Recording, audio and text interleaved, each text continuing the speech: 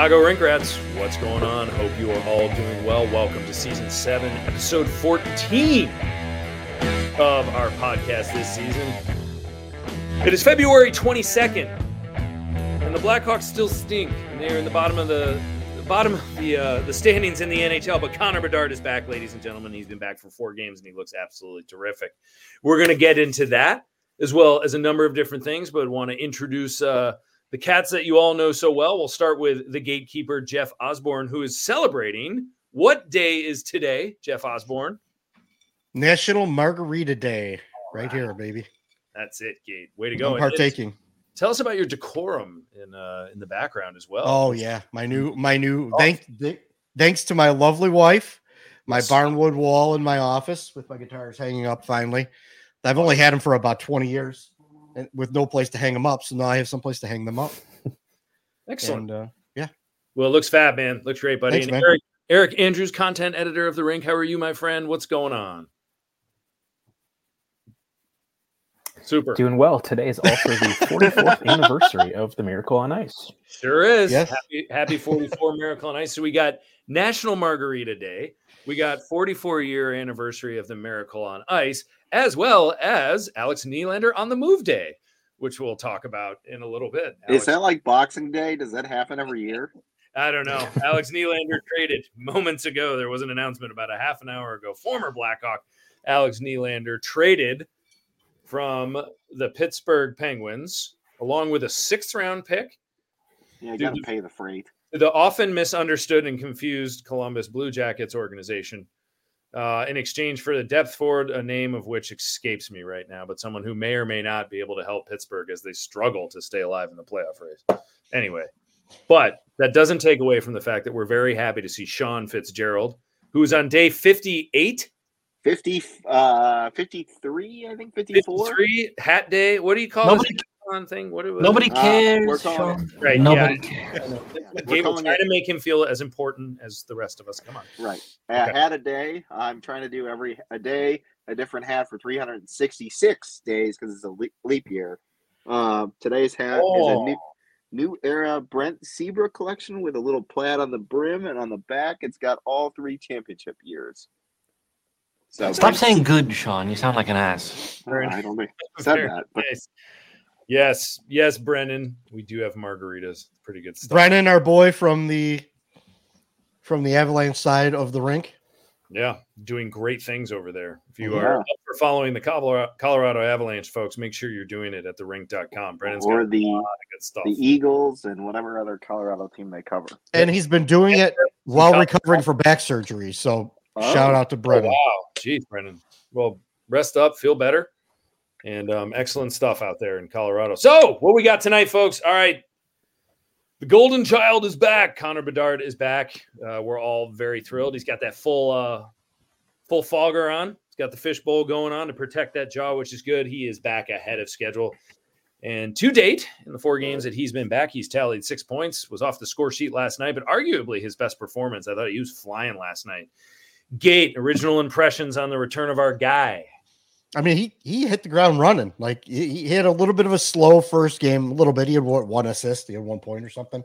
I think he had a slow first period. That was it. Yeah, maybe it was even a first period, and then he just hits the ground running with what he had 3 points or 2 points, 3 points the next game. Yeah, it's like he didn't even get hurt. It's great to see, you know. Yeah, no, I mean he looks fabulous, and Eric Andrews is.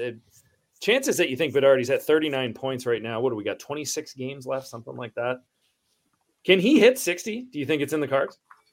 Yeah, I mean, if he keeps playing the way he has, I don't see why not. I mean, is it likely? But am I going to be surprised? No. Right.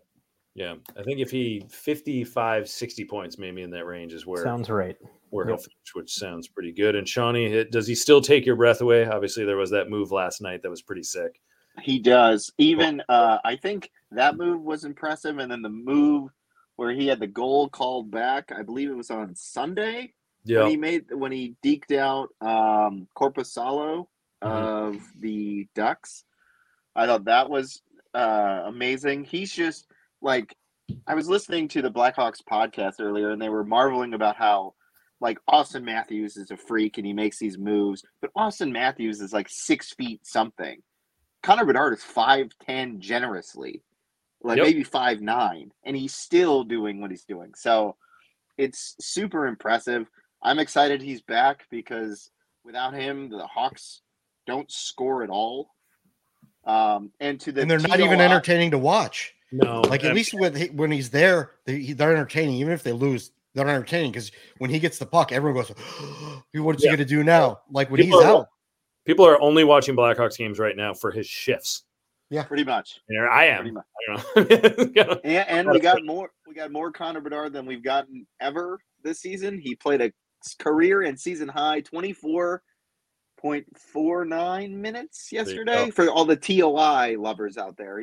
Well, if you're from Minnesota, that wins you a Calder Trophy. Exactly. There's quite a few of them out there. That's for sure. Yeah. Well, Connor Bedard now tied for points with Dylan Strome. Big time stuff. We're all excited to despite missing all the games. Right, despite missing that qualifier in there and not having Ovechkin and TJ Oshie on his flanks, he's somehow, still 39 points. But let's go back to TOI here, and we are going to start with Eric Andrews on this one because Eric is very close to the Calder race, very close to this situation. A lot on his to put it lightly. Yeah, I think he's. Yeah. Now we're homers. We are Chicago fans. We're going to acknowledge that right off. We obviously have a favorite in this whole thing, but let's break it down a little bit further. Right now, it seems like the Calder race is a 2-horse race. And Rossi is kind of out there as well, but I think that'll fade, but it is now a debate, a very public Twitter debate between Connor Bedard and Brock Faber of the Minnesota Wild. Brock Faber of the Minnesota Wild has been having a hell of a rookie season. He's 21 years old, Minnesota Gopher. He has 33 points. He is playing more minutes than, I will go ahead and say it, than he should be at his age for a team that keeps putting him out there in the mere hopes that their mediocrity will get them an 8 seed while they wear out their prized possession. I'll just go ahead and say that. And, but he is doing quite well. And so with that in mind, if the Calder was today, let's just say if the Calder was today, who wins it? And then when the Calder is awarded at the end of the year, who wins it? And what's it going to take to differentiate the two candidates come the end of season? Eric Andrews, let's start with Brock Faber. Let's go with why and why not for the Calder. I mean, he's had a very strong season. I think he's certainly exceeded the expectations that people had for him. Yes, the time on ice is dandy. It's cool that he can play 30 minutes, which, by the way, Wild fans, he hasn't done in over a month. So why are you doing that in a regular season game? But yep. Yeah, when you're not even in a playoff spot. But no, I mean, he is a very sound defensive defenseman that can also chip in on the offensive side of the puck as well. Yep. And he's really started to show that offensive game over the last month or so, which is great. But, another thing that people are very conveniently forgetting is that the Wild's blue line is horrific and they don't have Jared Spurgeon. So there is literally no one to be doing any of these things. So if he has any semblance of ability in any of those areas, he's going to get the opportunity to do it. Yeah. So that's why he's kind of getting. Their argument is he's keeping them afloat, and he should be recognized for that instead of. Yeah. You know what though? Your argument. Yeah, I'm just saying. Something that gets lost in the whole conversation with the Faber thing is like they have Jonas Brodin on that team, who is a pretty good defensive defenseman. Mm-hmm. Like he was probably next in line, after the Hjalmarsson fall off and all that. He was probably looked at as like the next best defensive defenseman, shutdown defenseman in the league. And he's right there with Faber. So yep. Maybe he's lending a little bit to his little rookie buddy that's riding next to him or what, I don't know. Yeah, it could be. I don't know. Sean, what's your take on why or why not he will win it? So I think Connor Bedard's going to win, obviously. I want to go with plus minus though, because Wild fans are crazy about plus minus. The Wild as a team are minus 12 in goal differential, minus 12. So if their defense is so stout and their goaltending is so impressive, and Brock Faber plays all these minutes, how are they minus 12 in goals allowed? Yep. In terms of overall, I think if Bedard had missed more time, it might have been a situation where Artemi Panarin won the Calder when Connor McDavid was out for most of the year, because I think he broke his collarbone. I believe it was what it was. It was his clavicle. Clavicle. Okay. Yeah, Connor McClavicle. Thank you. Connor McClavicle. There we go. Yeah. I will not say that 3 times fast. So I think that would be the case, but when you see Bedard on the ice, just the impact he has on the overall game, and not just the scope of like he's had, as Andy listed off, a certain amount of points in 3 games back. Like the Hawks are relevant to watch as soon as he steps on the ice. I'm sorry, but people aren't tuning in to watch the Minnesota Wild and Brock Faber. Nothing against Brock Faber. He's a fine player. He's probably going to have a pretty good career. But this is like the pinnacle of his ability right now. Connor Bedard might just be scratching the surface of his talent level. And is 3 years younger. He's right. 18. He's 18 years old. He's 5'10", and he's still doing things that guys didn't think were possible. So, well, here's the thing, and these are not biased comments what I'm about to make right now. So, if any Minnesota fan wants to argue this, go right ahead. But it's silly. Number one, this is not even a conversation if Connor Bedard stays healthy. Let's get that out there. Yes. We're not even talking about a 2-horse race if Connor Bedard is healthy. Number two, the best rookie in the NHL this year is Connor Bedard, period. Will he win the Rookie of the Year? Maybe, maybe not, but he's the best rookie in the NHL, and that's indisputable. Number three, those of you out there that are Minnesota Wild fans that are saying, well, I would much rather have Brock Faber or start my team with Brock Faber than you can't even get through that without laughing at it. Don't even stop watching hockey. Stop analyzing anything. They're lying to themselves. They're trying to talk themselves into it. Get a grip. I mean, that is just so wildly out of control. Brock Faber didn't even go in the first round. There is not a second-round pick. He wasn't even drafted by Minnesota. There is not a general manager or a coach in the NHL, inclusive of those that work for the Minnesota Wild, that would say I'd rather have Brock Faber than Connor Bedard. So stop it. Stop it. I feel like I'm talking to a little kid, and maybe I am, but cut it out. I can't believe people are actually saying that. There are some people who are like, well, I'm a coach, and I'd much rather have Brock Faber's skill set. Oh, my God. Come on, dude. What are you talking about? Thank God. Not if you had Connor Bedard sitting there, you wouldn't. No, you wouldn't. What is it? What is it going to take for Bedard to win this thing? I mean, like what at the end of the year statistically are we looking at for people to be like, all right, Bedard had it, lost it, or it was somewhere in the middle, and now he's past Faber. Now I think they're going in different directions actually, and I don't know, Eric. I think you might agree. I mean, Brock Faber. Everyone's pointing to plus minus. By the way, a stat that nobody cares about for the Calder, rightly or wrongly, your plus minus is not going to be included in your Calder like linchpins. It's just not. And well, that's a stat that they're trying to get rid of because it's so inaccurate. They're trying to get rid of it. It doesn't tell you any, like, legitimately, like Connor Bedard could get a minus. He steps on the ice and somebody scores and he's not even involved in the play. And you get a minus for that. Well, no, yeah. I mean, that's fine. For forwards, plus minus does not matter in the least. Well, here's another good one. If they're so obsessed about the plus minus, let's conveniently look back to the Wild's game against the Vancouver Canucks recently, where they won 10-7. The Wild scored 10 goals, and Brock Faber's plus minus rating 0. Yeah. Why was it a 0? He was on the ice when the Wild scored 2 empty net goals. Yeah. So without that, he's a -2, and his team scored 10 goals.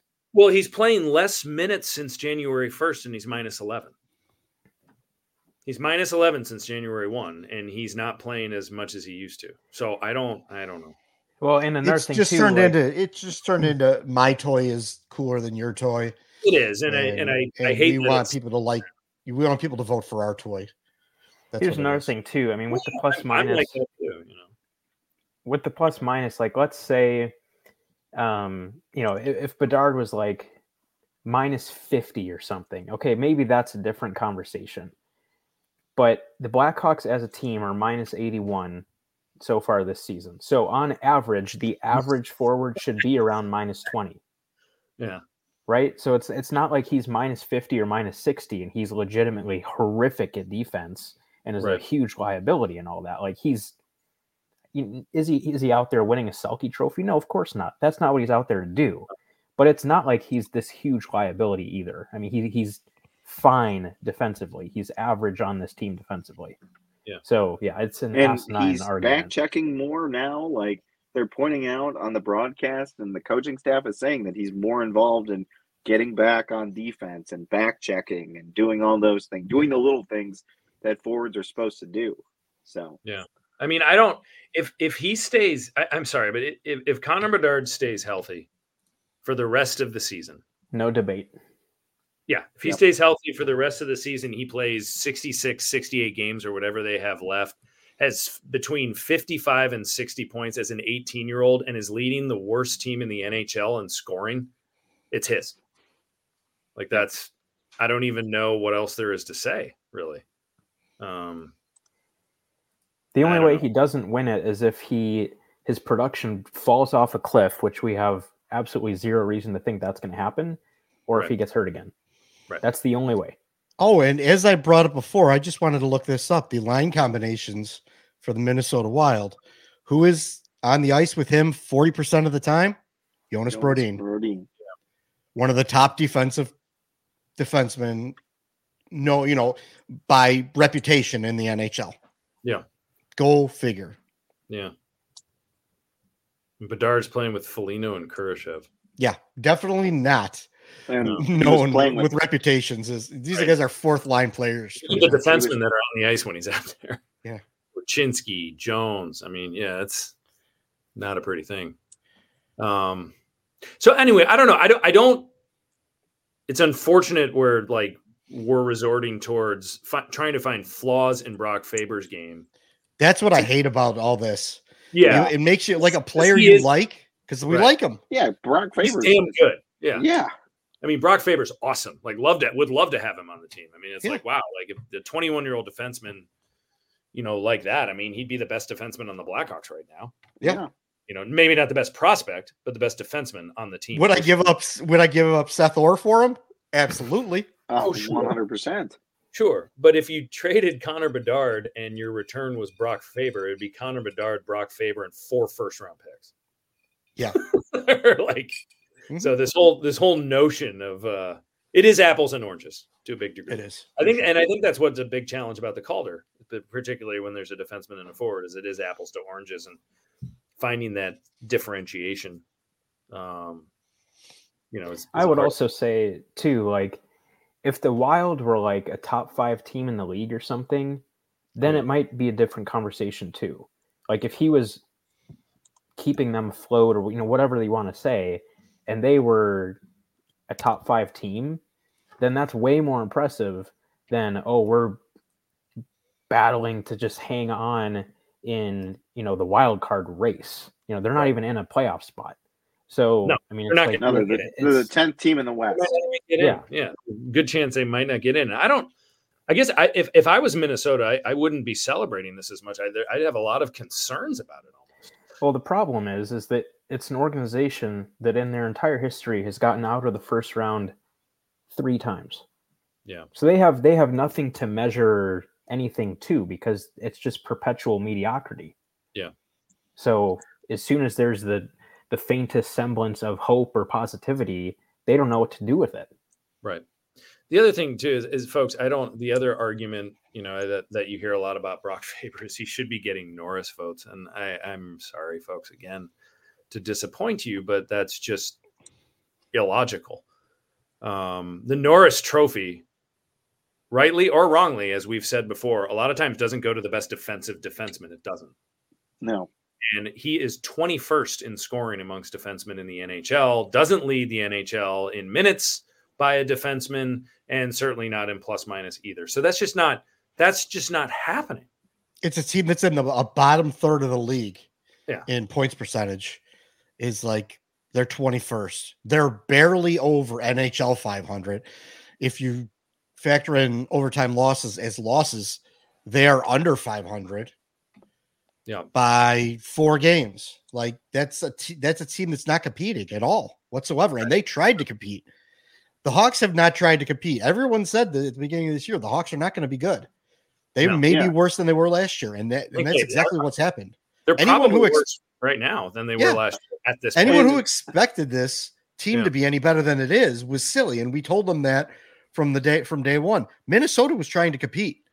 Yeah, they thought they were going to be able to come into this season and be able to compete for a playoff spot, and right now they're not. Truthfully, I thought the Hawks would be a little bit better than this, but then you get so many injuries. Obviously, Corey Perry didn't work out. Taylor Hall gone for the season. We thought they'd be a little bit more competitive. Anthony CU out for most of the year. Like, Sean, that guy. Yeah, he just started. He had 20. I think he had 20 goals last year for them. So, and he just resumed skating. But they basically put together an NHL line to play with Bedard, and 2 out of the 3 guys on that line are gone. Well, the other hurt, and all 3 of them, Anthony CU, Hall, and Perry are gone. Well, yeah, and let's move. Let's shift gears. Why don't we to the other one player who we all thought was going to chip in a lot more this year and make the Hawks a little bit better, and now he's no longer with the team and he's been moved down, and that's Lukas Reichel. We all.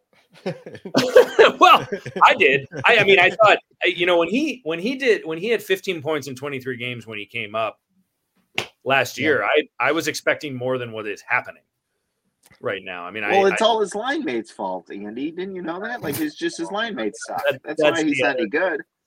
Is Hawk fandom, sorry, Minnesota fans, I'm going to take a breather from ragging on you right now. We're going to go to some of the Hawk fans that seem to find ways to make excuses for Lukas Reichel. The bottom line is Lukas Reichel's been poor this year. And we're not the only ones that are saying it. Like, John Scott has said it multiple times on the Hawkcast, on the Blackhawks podcast. Like, he contributes nothing. Right. On the Blackhawks podcast today, they said the only reason he stayed up as long as he did is because of injuries.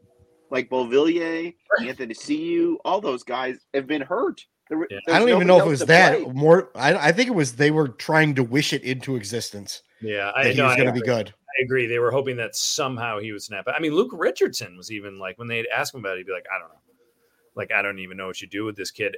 So Lukas Reichel was sent to the AHL, the Blackhawks affiliate, the Rockford Ice Hogs, where he has logged a lot of minutes in previous years. That happened last week. Towards the end of last week, he's played 2 games for the Ice Hogs. He's got 1 assist, whatever. But Eric, what does this mean for his future? What on earth are the Blackhawks going to do with Lukas Reichel? Well, they have to hope that this opportunity allows him to reset his game, especially mentally, and that he can kind of refine that scoring touch and the confidence and the play driving ability. And because obviously it just has not been there at all this season. And I know there's an interview with Nick Foligno, and he was talking about how kind of the mindset that the team has with it is, hey, don't let this get you down. Everybody has, peaks and valleys in their development. It's not linear. Go down there, make the most of the opportunity, be a professional, and focus on the things that you can do better in order to get back to being the player that you are and that everybody knows you can be. Mm-hmm. So, I think that's what the hope has to be.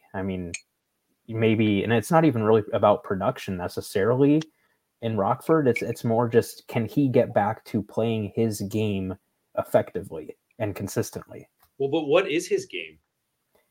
Well, yeah, Gate. That's the problem. Well, I don't know that. Well, that is the problem. Gate, what do you see as Lukas Reichel's role? With this, he was advertised. He was advertised as a middle 6, probably wing. Yeah, which is what I said all along. Is like, yeah, he could be a good middle 6 wing. But I was, there was so much pushback on that. No, he's going to be a center. He's going to be a top line wing or center. Yeah, probably he should be a center. But if you got Connor Bedard here, he might have to play second line center. No. That's what he's going to be for the future. That's what it's going to be. And it hasn't been that at all. He's he hasn't even been a middle six player. He's been a fourth line player at best. Yeah. A little bit of speed. Every once in a while shows a flash on a move, but he doesn't complete anything. He doesn't finish plays. He doesn't play physical along the boards. Our boy Ray loves to point that out, that he's Lucas Reichel's next physical play will be his first physical play. Pretty much is what he said. Yeah. The guy's out there floating around like he was able to do in the AHL. Ring turn. Yeah. Yeah. Right. This is things I tell my peewee to not do, Hop on a puck. Stops and starts. Yeah. Stops and starts. This kid's 11. We got Lucas Reichel here who's in his 20s. He can't figure it out. I don't know. I don't know, man. Like you don't want to lose on a guy you picked up so highly. Like you want it to hit, you want it to work out. Yeah. As much as I didn't think he could hit the projections that everyone said he was going to. Was that 65 points? Or wait, I'm sorry, that was Dylan Sakura. Sorry. Yeah, that was Jabroni G. Yeah. I mean, if you're going to be a middle six winger, you're either dynamic offensively and you're a top end winger. If you're going to be a middle six or even a kind of a bottom six winger, you got to have meat on your bones and you have to play with physicality. You got to play two ways. Yeah, you got to be. He's not even playing one way.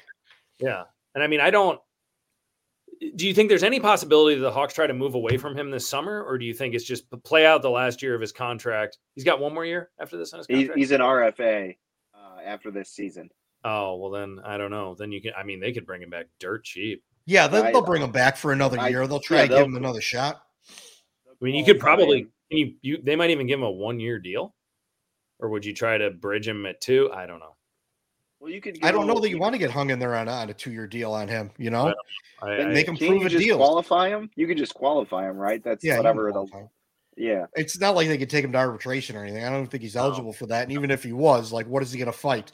I came up and did nothing the entire year. Give me more money. I don't. I would venture to. I would guess that unless the Blackhawks have more injuries, he's probably going to be in Rockford for the rest of the season. I mean, I don't know what.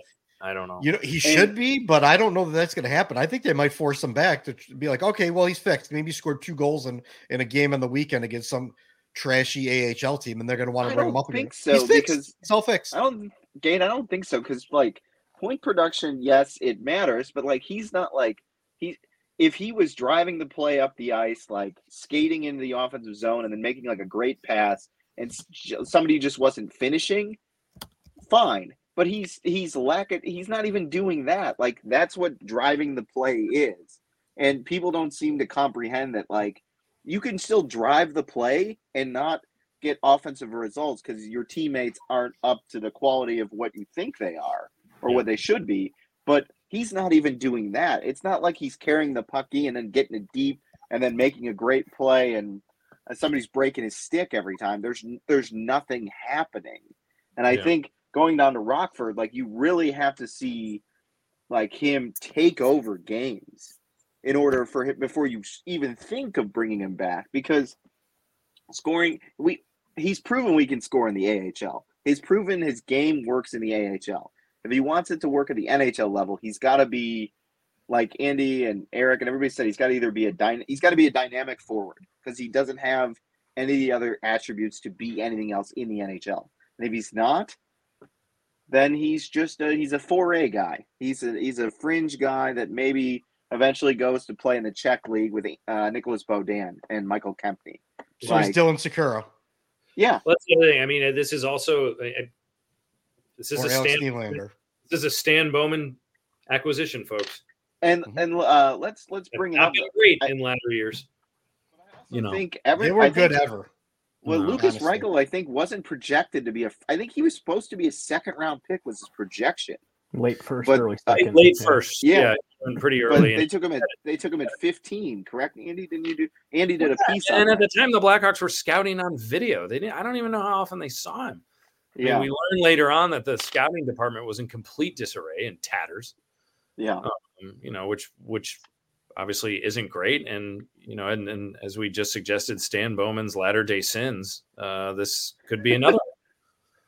It's his drafting over the years. Is that the title of your book, Stan Bowman's Latter-day Sins? Yes.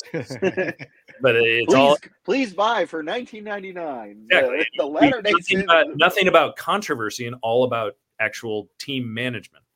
Like, it's it's just well, especially in that era too. I mean, he was just so like every pick was like this galaxy brain type of pick. I mean, they went off the board with Nolan Allen, who looks like a fine prospect, but not a first round kind of guy. No. They kind of go a little bit off the board reaching for Reichel when you had an obvious pick in Dawson Mercer, who went the next pick, who's been a solid NHL player for a few years already.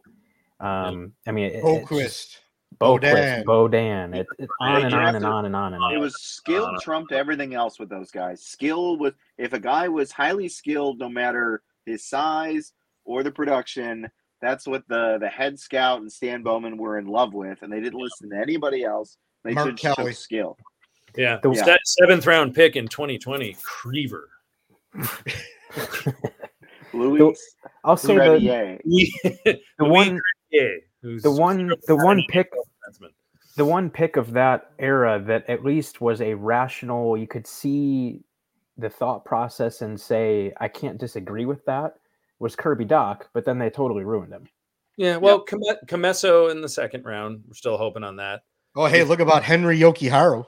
Yeah, Ethan Del Mastro was a 4th round pick. They might have found something there. We'll see. He's had a hell of a season. Past the 1st round, they've been fine. Yeah, but when you're missing on all your 1st round picks, it doesn't matter. Yeah, that's where Eric and I got into an argument with somebody. That's where like you find your upper echelon talent. Like, I think I went back. Obviously, Vegas, Jack Eichel was traded, but he was the number 2 overall pick. Tampa Bay, Stamkos was the number 1 overall pick.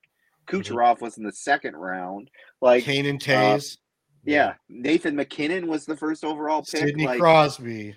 Like all the great teams have that top echelon guy who they took in the 1st round, or and usually the top 3 in the draft. That's why Pittsburgh has been able to hang around for so long. Mm-hmm. They just had generational players, but they got them in the 1st round. They didn't find them in the 7th round. It's rare that you find guys in the 7th round and that are undrafted to propel your franchise. I'll give it to him for some of his 2nd round picks, not Ian Mitchell, but Chad Kreis.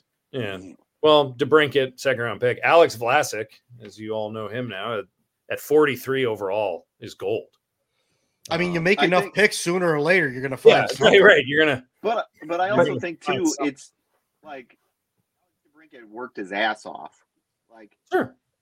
Like you can pick guys in the 2nd round that like Alex DeBrincat's undersized. Alex Vlasic, Andy, you said he wasn't like built physically enough, and those guys worked their asses off and made themselves better players. It wasn't Vlasic, maybe more so was he worked his ass off and he also had a development plan. DeBrincat, there was no development plan.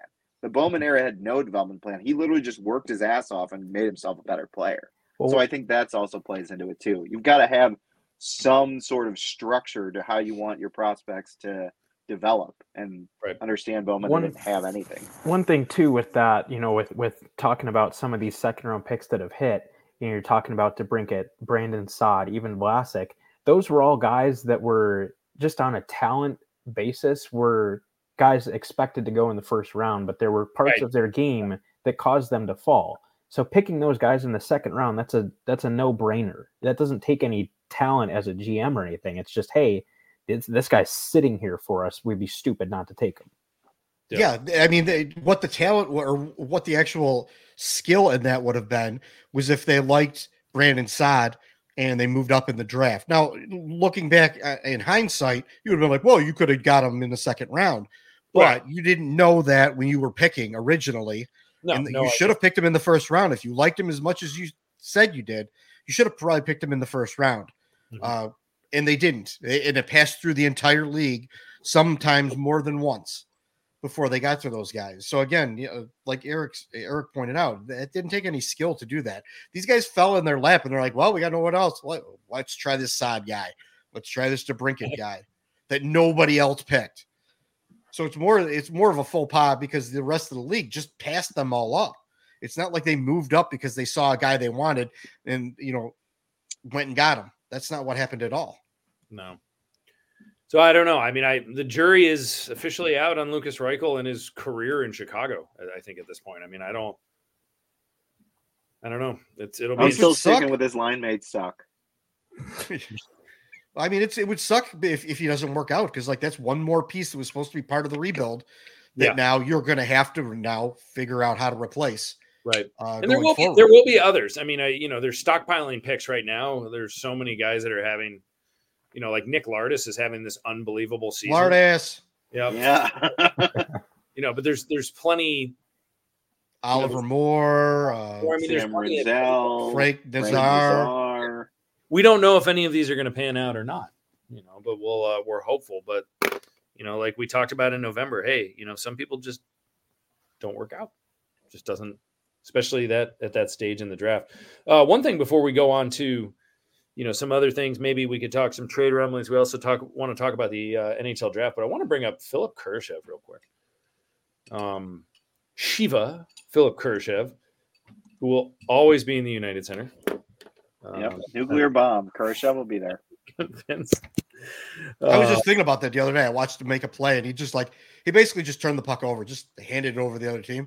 And I'm like, why is this guy getting I still don't understand why this guy is still hanging around.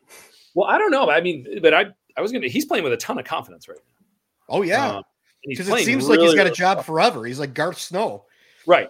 Yeah. I mean, like they signed him to a 30-year contract, and he's just going to hang around forever. Circumventing the salary cap already. Yeah, but he also, I mean, his line mate has been Connor Bedard, which obviously brings out the best in anybody. But Kurashev's had a really good season. And I don't, Ben Pope, my buddy Ben Pope of the Chicago Sun-Times, recently wrote an article suggesting is this a match?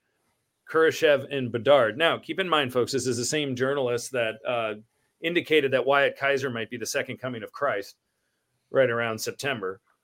I didn't know Christ could play defense, but no, he couldn't. Turns out.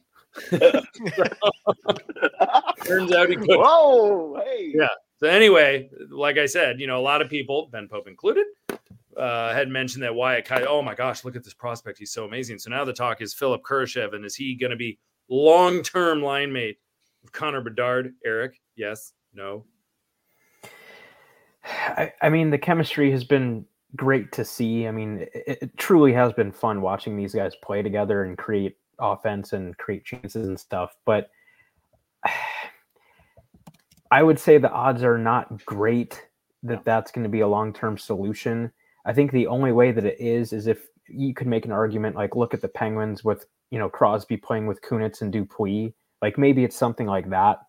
But if you're just saying Philip Kurashev is a top line talent on a contender, no. I mean, I think best case scenario, Philip Kurashev, as Bedard moves along in the next couple of years, could be a second liner, most likely third liner. Best case scenario, second liner, though. I mean, I just don't. I think he's going to end up a third liner when they're actually competing. Yeah, and that's if he can play defense. Right, he could be their Sergei Brylin. That is wow. That's a timely reference. Great reference, Sergei Brylin. I mean, he was that guy on the Devils that was on like every single one of their cup teams. Everyone's like, that guy Brylin is still here. He's kind of hanging around, third, fourth line guy. Just there. But anyway, I don't know. But Kurashev, he's looked really good. He's been very complimentary. No one saw him playing with Bedard this year. It was all about Taylor Hall. And after Taylor Hall fell down on his own a few times and then ended up getting hurt, very unfortunate. And it isn't once. Yeah, very unfortunate that he got hurt. But I think Kurashev is.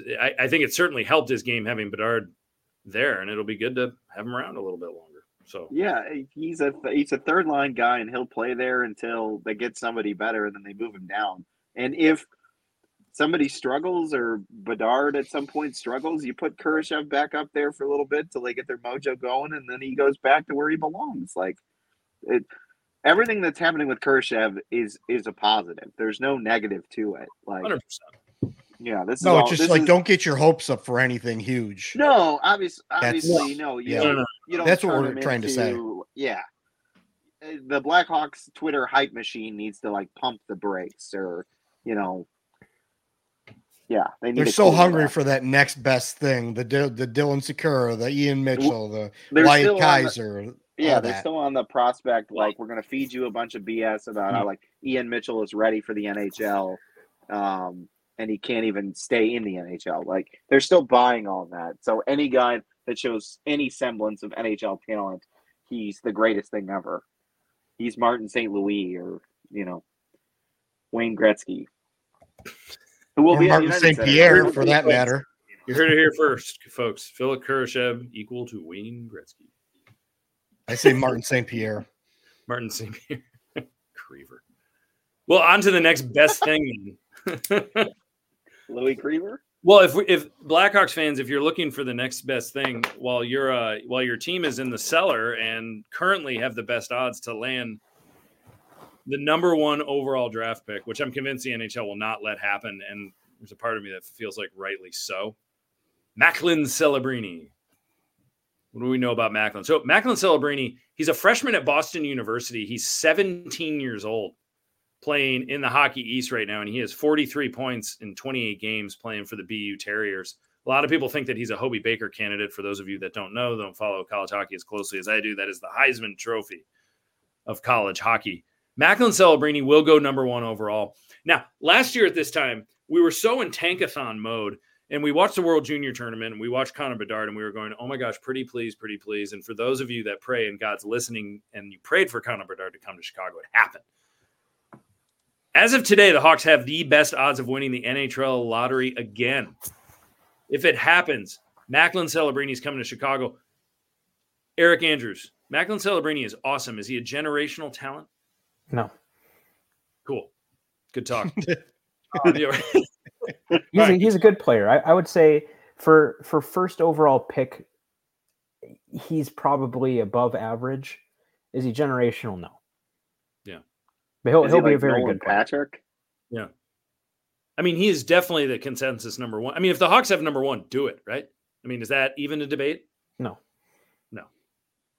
All right. Cool. Gate. Not wasting any time here, guys. He's got a hot date. Yeah, he's got out of here on the stove. He's got something on the stove. He's got noodles are boiling. Gate, question for you, and I've already lost it. I've forgotten what it is for that matter.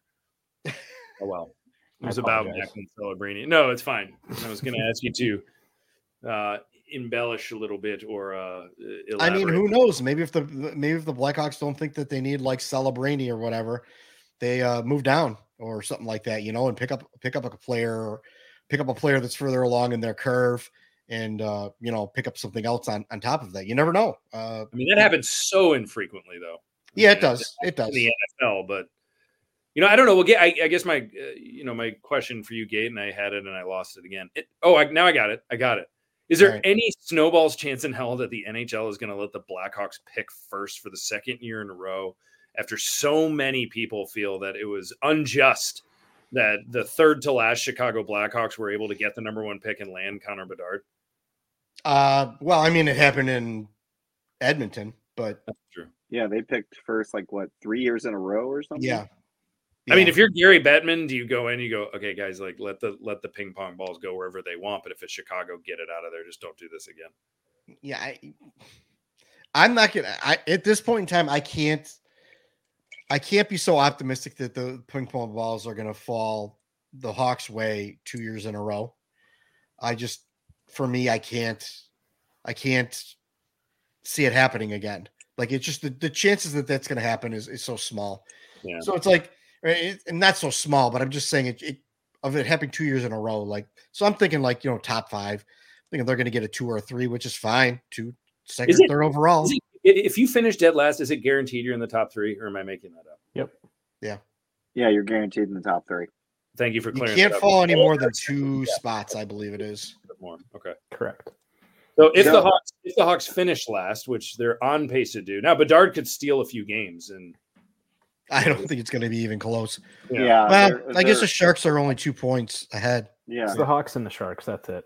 Yeah. Yeah. Okay. So let's assume the Hawks are going to pick in the top 5. We know that much. So Macklin Celebrini aside, I know who I want if they're picking in the top 5. There's a defenseman that will go somewhere between 2 and 5. Scott Powers wrote an article on him. Eric, tell us about Levshunov. Yeah, I mean, we've talked about him a little bit before, but he's a guy that can do it all. He's got a big, mature frame for his age. Just a very, very well-rounded defenseman that, like I said, can do a little bit of everything pretty darn well. Bonus, he's a right-handed defenseman. Blackhawks could definitely use that. Yeah, I'm right there with you that if they are not picking first, he's the guy I want. Whether it's second, third, wherever.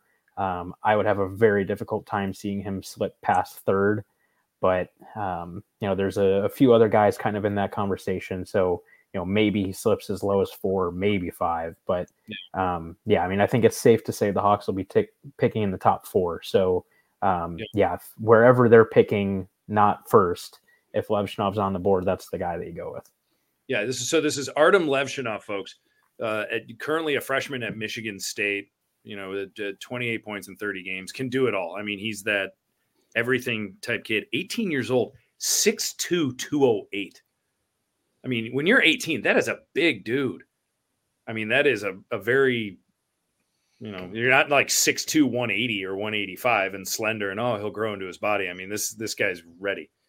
Kind of if you're looking for a comparison, which is so dangerous. Now, I'm not saying he's going to turn out to be this guy, but stylistically a Shea Weber-ish type vibe. Now, he'll probably go back to Michigan State for another year.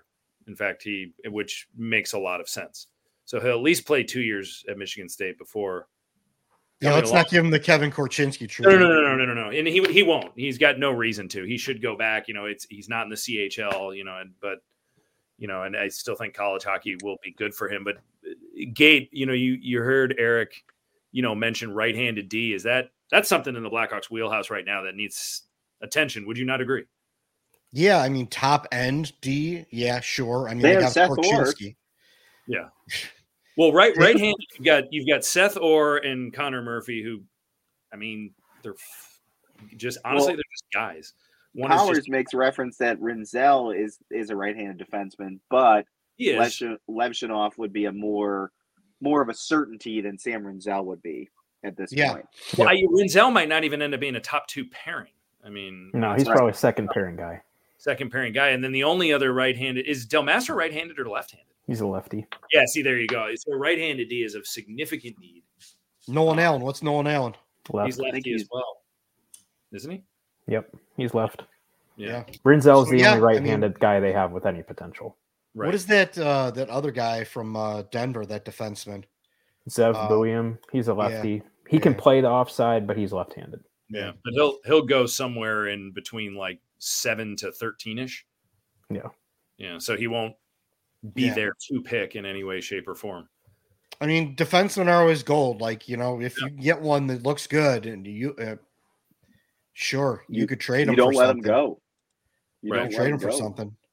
I know I always made that reference when they drafted 4 defensemen in 3 years in the first 2 rounds. Like that they had and then when they drafted Kirby Dach, I was like, yeah, they need a forward. They need some kind of dynamic forward in this system somewhere.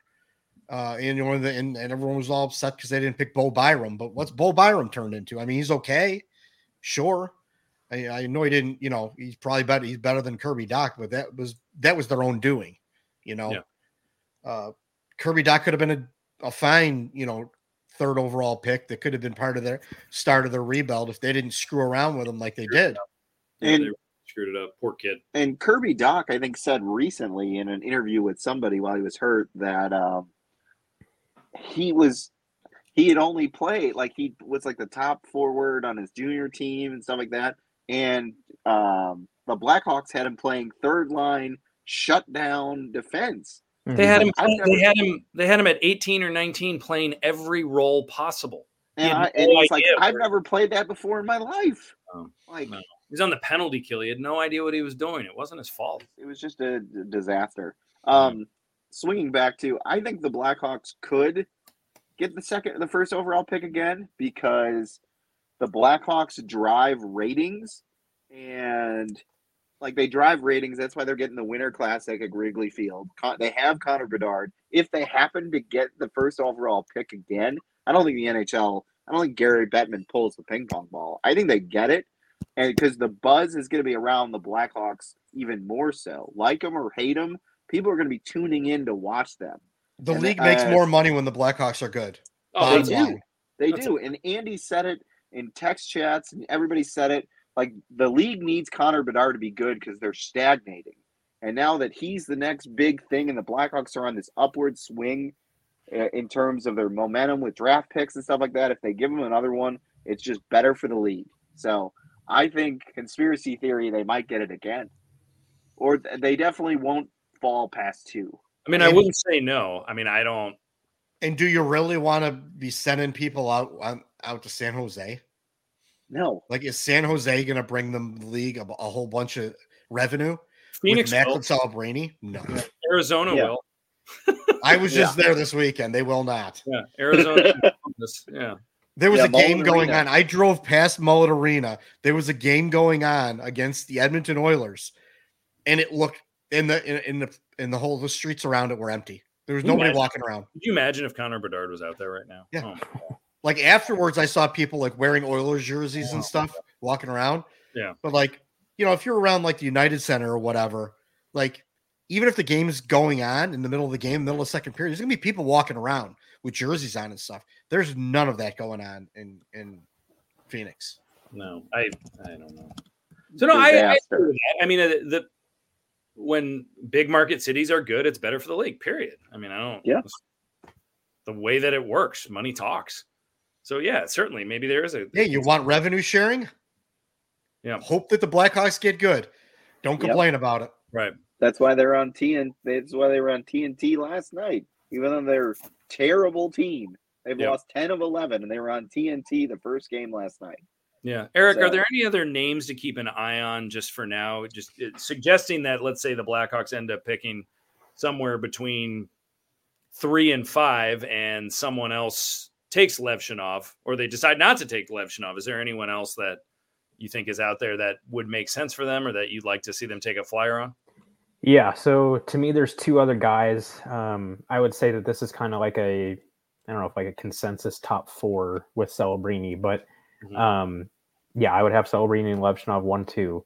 But the other 2 guys that I would be interested in, one would be Caden Lidstrom, who's a 6'4", 216-pound forward playing in the WHL. He's pretty raw right now, but he's made huge strides this season and has really surprised people with his production and just his overall game.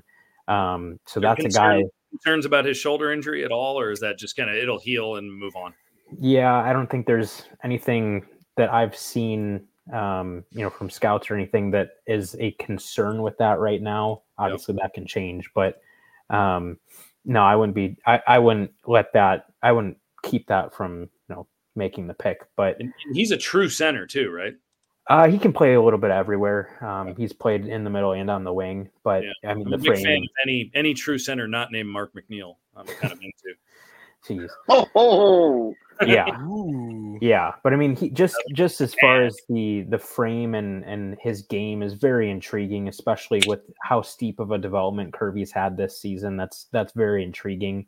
Mm-hmm. And then the other guy that I would keep an eye on, kind of like this year's Matvei Michkov, is Ivan Demidov, a guy that is highly talented, obviously playing over in Russia, but how much are you going to let the Russia factor play into it? We'll see. But talent-wise, he's right up there at the top end of the draft. It's just there are a lot of people.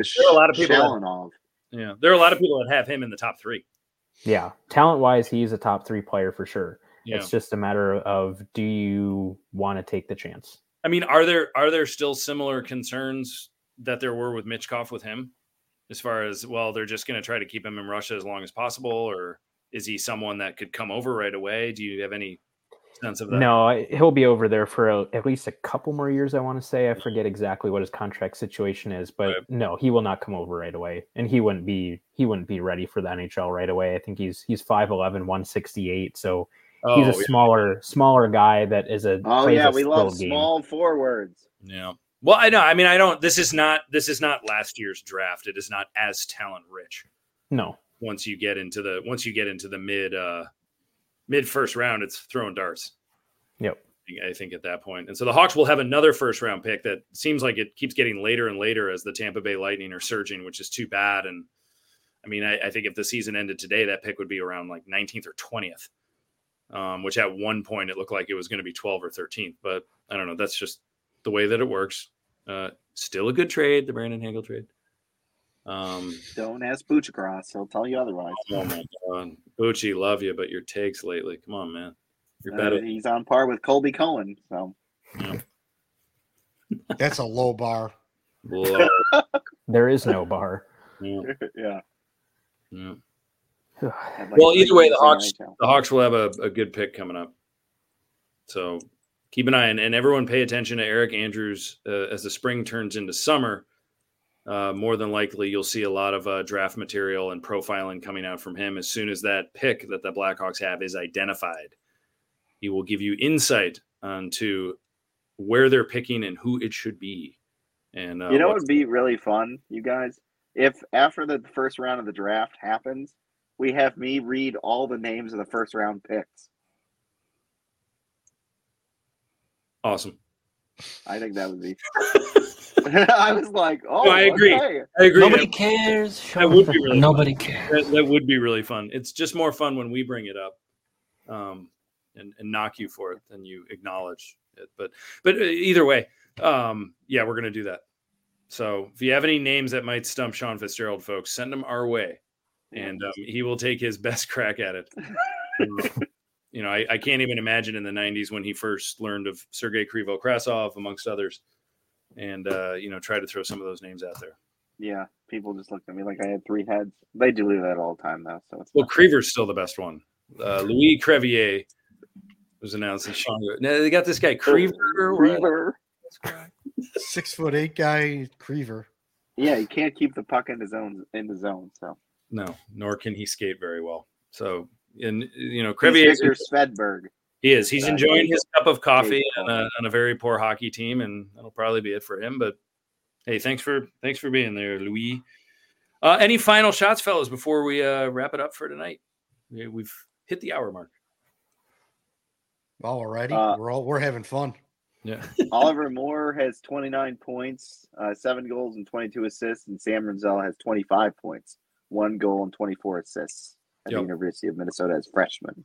So both doesn't mean they're going to be great NHL players, but they're playing well in college right now. Keep an eye on them. They'll both be returning for their sophomore campaigns, and still are both World Junior eligible next year, I believe. Yeah, so they will return to Team USA, and hopefully Oliver Moore will have a bigger role in the World Junior tournament.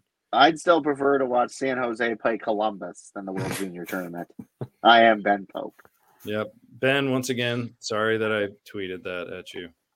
No, you're not. For accepting my apology. No, you're not. Yeah. And keep an eye on Frankie Nazar at University of Michigan. When Michigan's season is completed, that'll be interesting to see if the Hawks try to sign him or if he goes back for a junior year. I'm curious. Honestly, send him back, but whatever. Yeah. I mean, he's only another year. He's only played one full college season. Right. Yep. And I think if they sign him, he'd be in Rock. I don't know.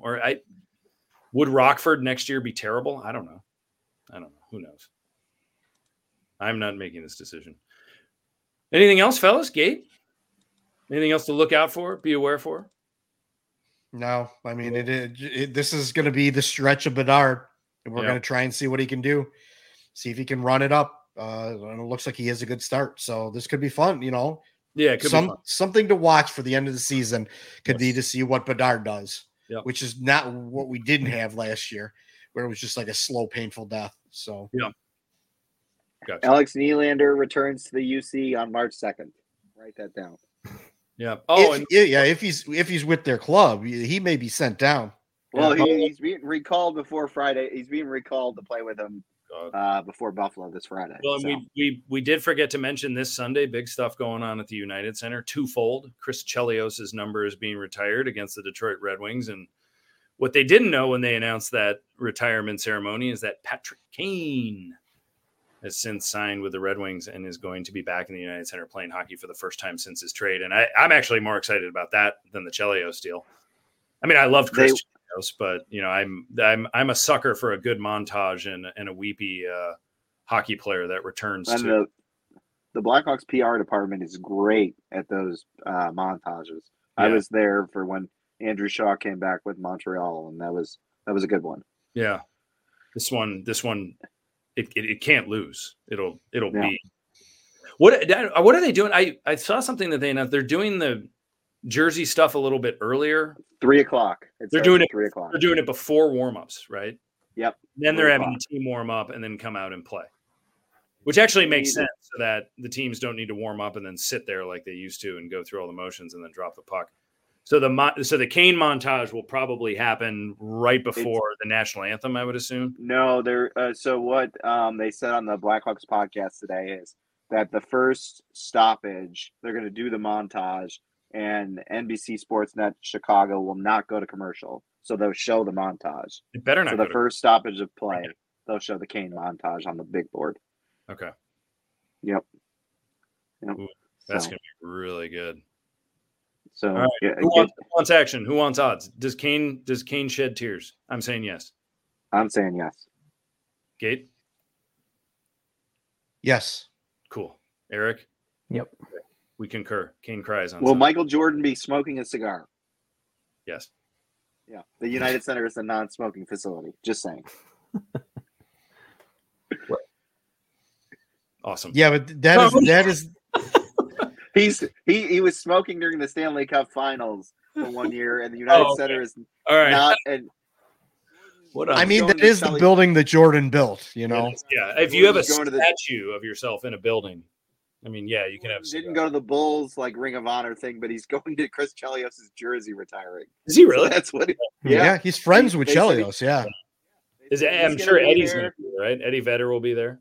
Will be there. Wayne Gretzky's supposed to be there. Like Holly will be there. I'm sure Brett Hull will be there. Yeah. This could be the most celebrities at the UC, and like it could look like an NBA All-Star game with the amount of people that are in the stands. So. Oh wow, what fun! Yeah. Yeah. Afternoon game. Be tuning in. You know, Sean, I have to say as we depart here that Gate might have your hat beat tonight. Yeah, that's a good one. I like that one. Actually, honestly, this is not a Blackhawks hat. Oh, it's Chicago Hawks. Yeah, it's Chicago Hawks Youth Hockey Club. Yep. Supporting my boys. Yep. Used to play out of Ridgeview. Well, if you find one that's lying around and you don't need, I know a guy who likes hats, so I could probably get you one. I know the guy who runs the pro shop there. Yeah. I could probably get you one. But yeah, cool. I'm in. Awesome. All right, fellas. Well, good stuff tonight. Go Hawks, go Bedard. Friday night they play the Winnipeg Jets. Tomorrow night at home, and tough opponent. Jets look good, but let's hope CB is on that score sheet early and often. It'd be good to have another multi-point game from the kid to keep things interesting in that Calder race, which is kind of what you should be paying attention to right now if you're looking for Hawks hockey. So thank you all. Have a great night. To have my buddies Sean, Eric, and Jeff. I'm Ian Campbell. Go Hawks. Have a great night, folks.